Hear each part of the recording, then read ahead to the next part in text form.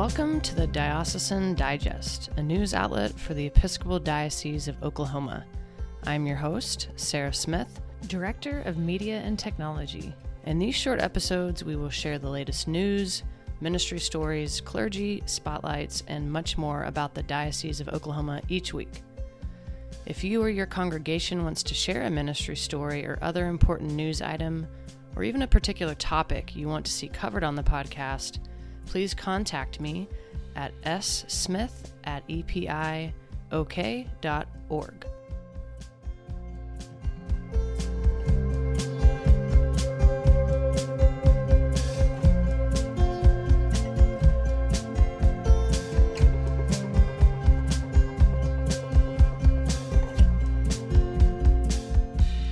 A few announcements, folks.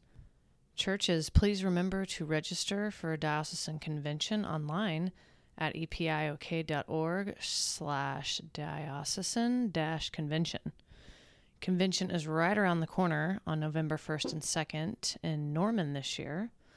Also, be looking for details coming out soon on the walkabout details for the bishop candidates who will be in the diocese on December 6th, 7th, and 8th, visiting different areas in the state of Oklahoma. For more information on the candidates, please visit epiok.org/candidates. So this week's episode features Wayne Muller. Wayne was our guest speaker at this year's clergy conference a couple weeks ago out at St. Crispin's. Wayne is an executive leadership mentor, a therapist, a minister, community advocate, consultant, public speaker, and best-selling author of several books, including A Life of Being, Doing, and Having Enough, and Sabbath, Finding Rest, Renewal, and Delight in Our Busy Lives. A graduate of Harvard Divinity School, he has spent the last 35 years working with people suffering from abuse, alcoholism, poverty, illness, and loss. He also recently started an experiential community movement called Nones and Nuns, where Millennials and Catholic nuns create communities together and learn from one another to create lives of meaning, spirituality, solidarity, and social action. Wayne and I chat about some of the themes he addressed in his talk at clergy conference, including how human relationships get sacrificed on the altar of the capitalistic values of efficiency and productivity. Wayne is a deep well of spiritual wisdom and love. This is a delightful conversation, and I hope y'all enjoy. Here's Wayne.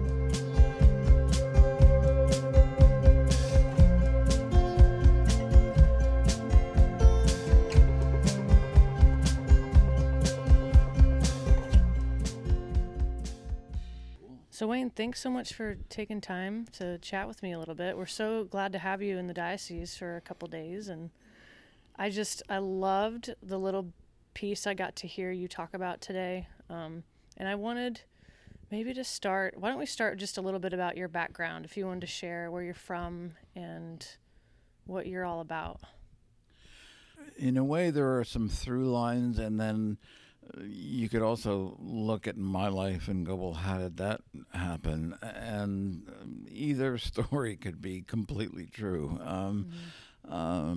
There's a poem that I read this morning by William Stafford called The Way It Is, and it begins, there's a thread you follow, and it goes among things that change, but it doesn't change, and it's hard for others to see. But you have to explain about the thread, and you know, some of us who are called by name by something larger than ourselves end up following this thread that you can barely see, nobody else can see it, and you know, life changes, you get given things get taken away, you get called places, you get sent away from places, and how I respond to those moments, and it really depends on how well grounded or how well I've been able to craft a community of beings who are nourishing and collaborative and where there's a mutuality and a reciprocity of vision and dream and energy and passion. If I have that, I can do anything. And when I don't, then I can get brittle and thin like anybody. And especially in our culture, which is pushing people into that binary choice of zeros and ones, the medium being the message,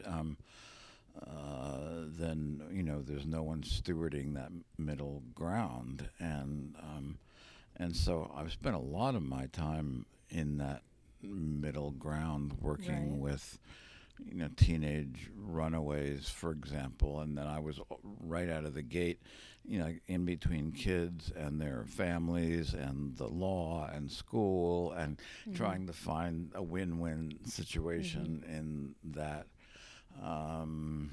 Teenage alcoholics, alcoholic families, juvenile delinquents.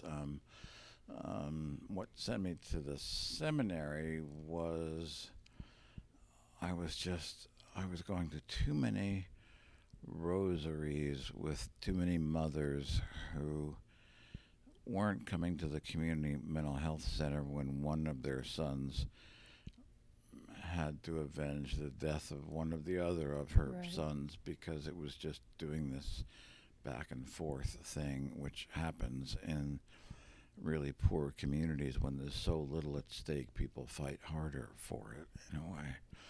And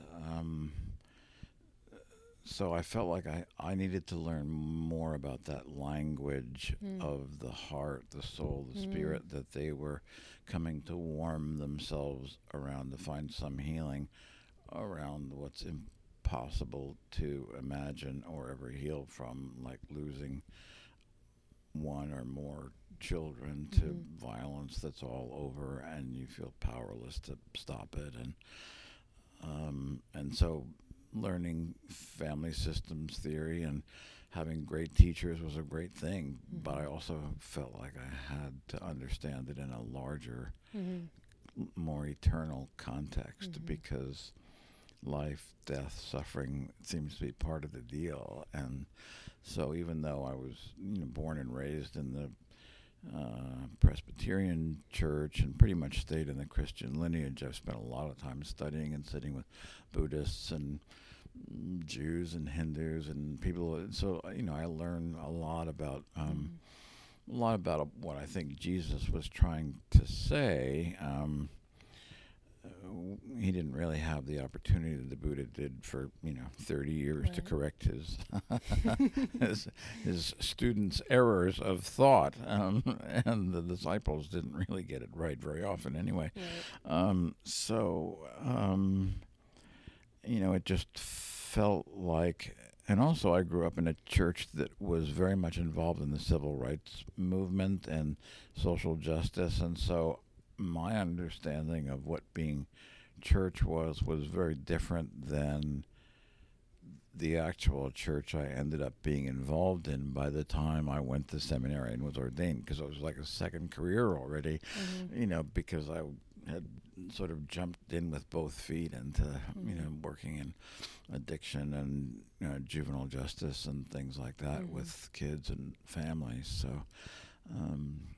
So then, ever since then, it's been a blending in different ways of various manifestations of either starting organizations or writing books or talking with people or gathering groups of people for different purposes that use whatever ability I have to understand human beings from the psychological and systems perspectives, as well as justice perspectives, as well as spiritual perspectives. And not everyone feels comfortable in all those worlds.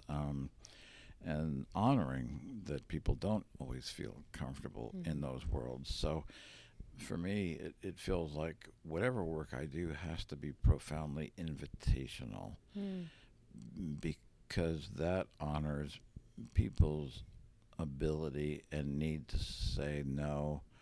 I don't feel it, I don't get it, it's not for me.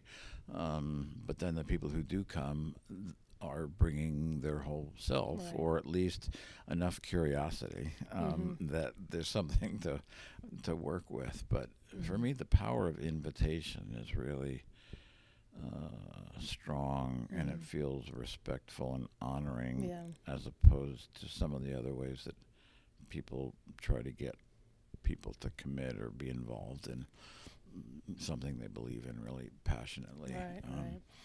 I tend to be invitational. Sometimes it works, sometimes it doesn't. But that's also one of the things that I think it's if we can make peace with that, that sometimes it works and sometimes it doesn't. I mean, essentially, the Buddha saying we get 10,000 joys and 10,000 sorrows is a version of sometimes it works and sometimes it doesn't. And there isn't a direct line between our good intentions and having a good outcome. We can do the right thing and not make the right thing happen. Right. And making peace with that is really hard because there's kind of an illusion in America especially that if we do it right, the right thing will happen.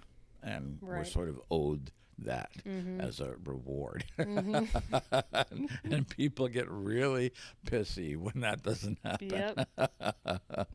Do you think that one of the tasks of clergy, and you're here at our clergy conference speaking to our clergy this week, is, you keep saying, being like finding this middle way, helping people articulate and sit in the middle way instead of getting so polarized, like our national conversation and our just how, and I loved how you said that technology is a huge part of this divisiveness we're feeling and experiencing in our culture today.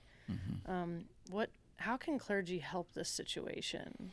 And how do we deal with technology is a second question. Right. Well, I mean, technology is an odd thing.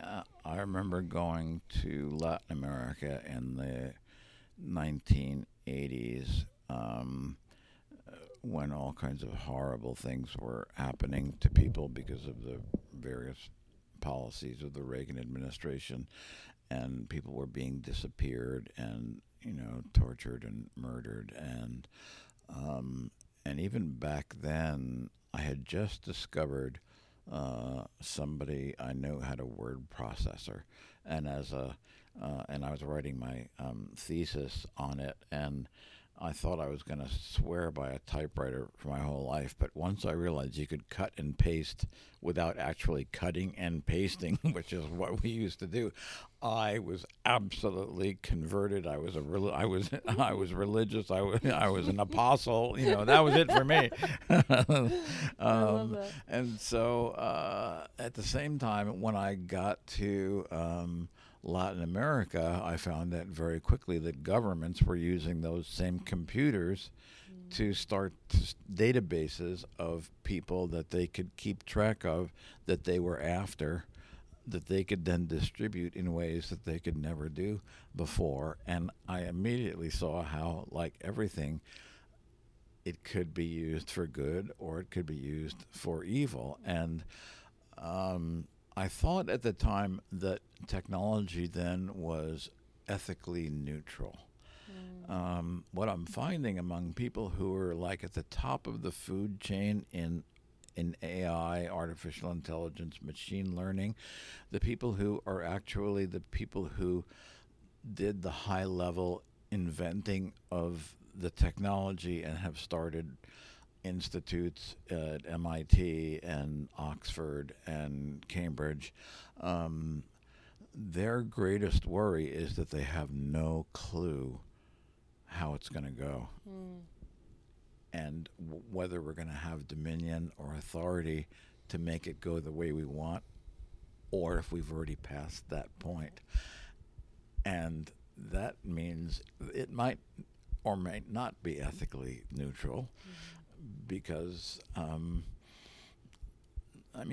machine will pursue an algorithm with unbridled passion. I mean, if it's given a task, it will do that task. And it's not so much that it's against human beings, but it's like if we were ants and a construction company had been told to clear this field and build a house. Well, it gets rid of the ants, doesn't have anything against the ants. It's just that the ants aren't part of the algorithm. It's very possible, according to the, people who really understand this, that it's hard to fight being irrelevant. And that it's very possible that in not that long a time, although some people think it's going to take a lot longer, that once humans become irrelevant, then it's difficult to begin a conversation with technology. And to be at that level is almost bizarre to think that way. Right. But these are the articles that I'm reading that are coming out of the people who are really the thinkers that people go to about it. So one of the things that I'm actually trying to bring people together around, including them and anthropologists and archaeologists, is to look at the history of the human contribution to the world, because people are being devalued constantly. Real income is consistently going down in spite of whatever story we're being told.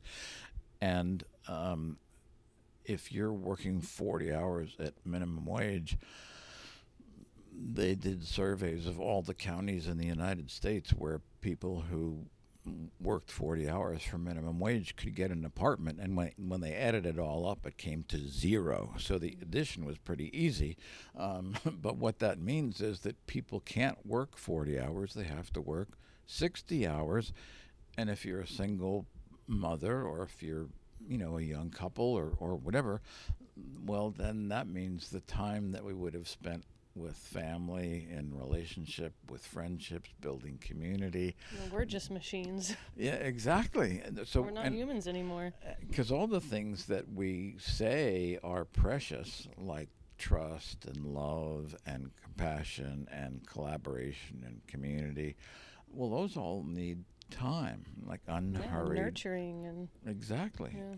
So if you take time away from everybody, which is what's happening, then everything that grows in time goes with it.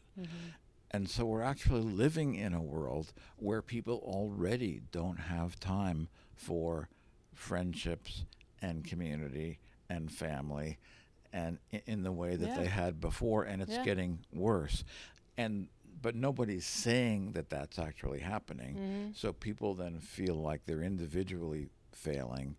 And so if I just get this book on productivity and get more done quicker, then I'll have all this free time. Now I got the 4-hour work week, But it's a scam, really, because people they can't possibly find the time that they need, and then there's a kind of river of grief that runs through the whole country that also doesn't get tended to as grief and turns into frustration, bitterness, anger, and then other people are set up as straw people to be blamed for why this is happening to It's you. like we don't even have time to think critically about anything anymore. So we're just like, boom, we're going to take this extreme stance on this because it's just too much to like sit in the reality of what's happening. Right. So it really comes down to who can produce the most digestible narrative most quickly,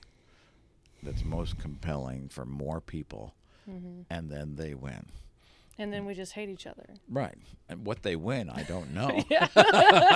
I mean, you end up being right, but right about, I mean, what's the prize? Yeah, like at what cost, right? At what cost are we going to keep shooting each other up in malls? You know what I mean? Right. Yeah, and what's the prize? I mean, is it like The Price is Right? Do you get a refrigerator? I Right. mean, what do you get exactly? Yeah.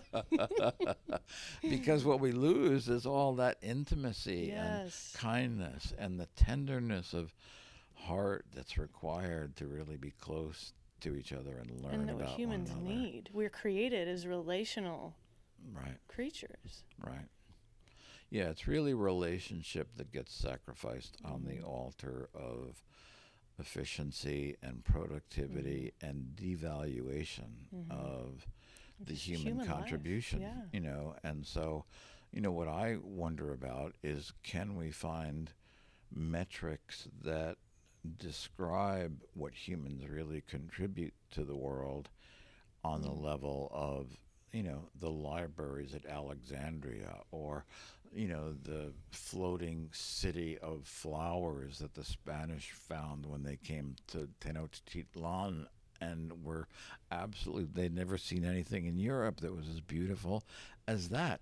And it seems like the best of humanity kind of moves around to the culture that is ready to hold it as empires rise and fall. And but what is that thing that humans bring that allow us to do these magnificent things that no longer is even in our conversation about, resurrecting our magnificence in terms of what humans, I mean, there's some astonishingly beautiful things in the world that human beings have done. We talk about productivity in terms of how fast people can get an Amazon package off the shelf and into, well, that's not the human contribution. I mean, I hope not. But it's becoming sort of like one of the few choices. If you want to participate in the culture, there's your role. Otherwise, we'll have a machine do it, and it'll be cheaper anyway. Yeah. So, resurrecting the magnificence of humanity is my next sort of part-time project in my spare time.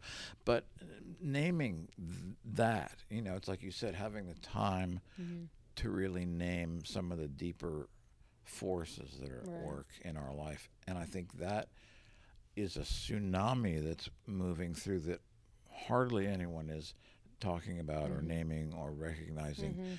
And it's really enormous because it involves everything. It involves everybody's daily life, how much money they can make, how much time they're going to have, whether machines are going to take over our jobs. Or, I was reading a paper last night where, even if you make a deal with machines that, so that humans won't be hurt.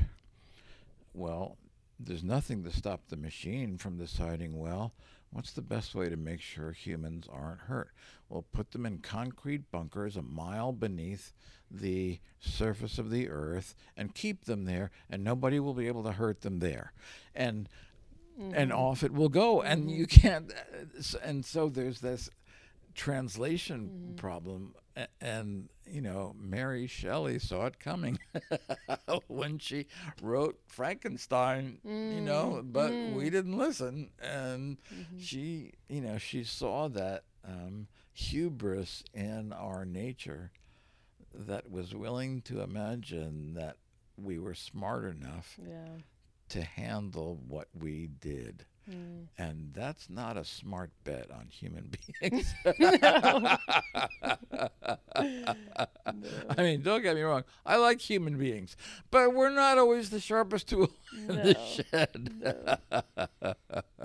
We do tend to foil our nest and create things that get us in trouble. And, and if we were on each other's side all the time, it would be a lot better. But we're on each other's case instead. And we blame one another rather than hold one another around the ache of it. And I think there's that tenderness and that grief that we don't really have permission to name or hold together.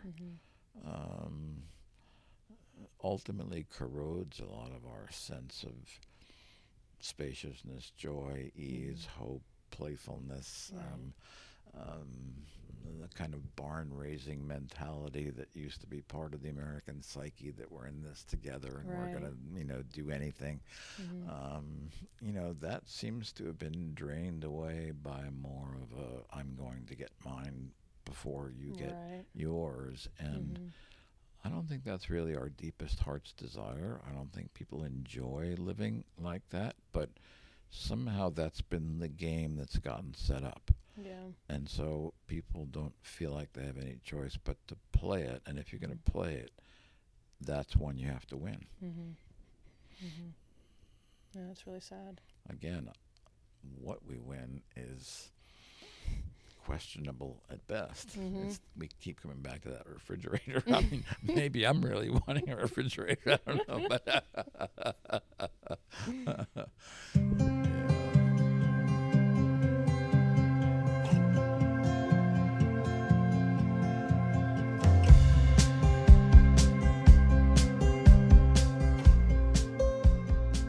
Thanks for joining us, y'all. Be sure to sign up for the diocesan newsletter at our website, epiok.org/newsletter.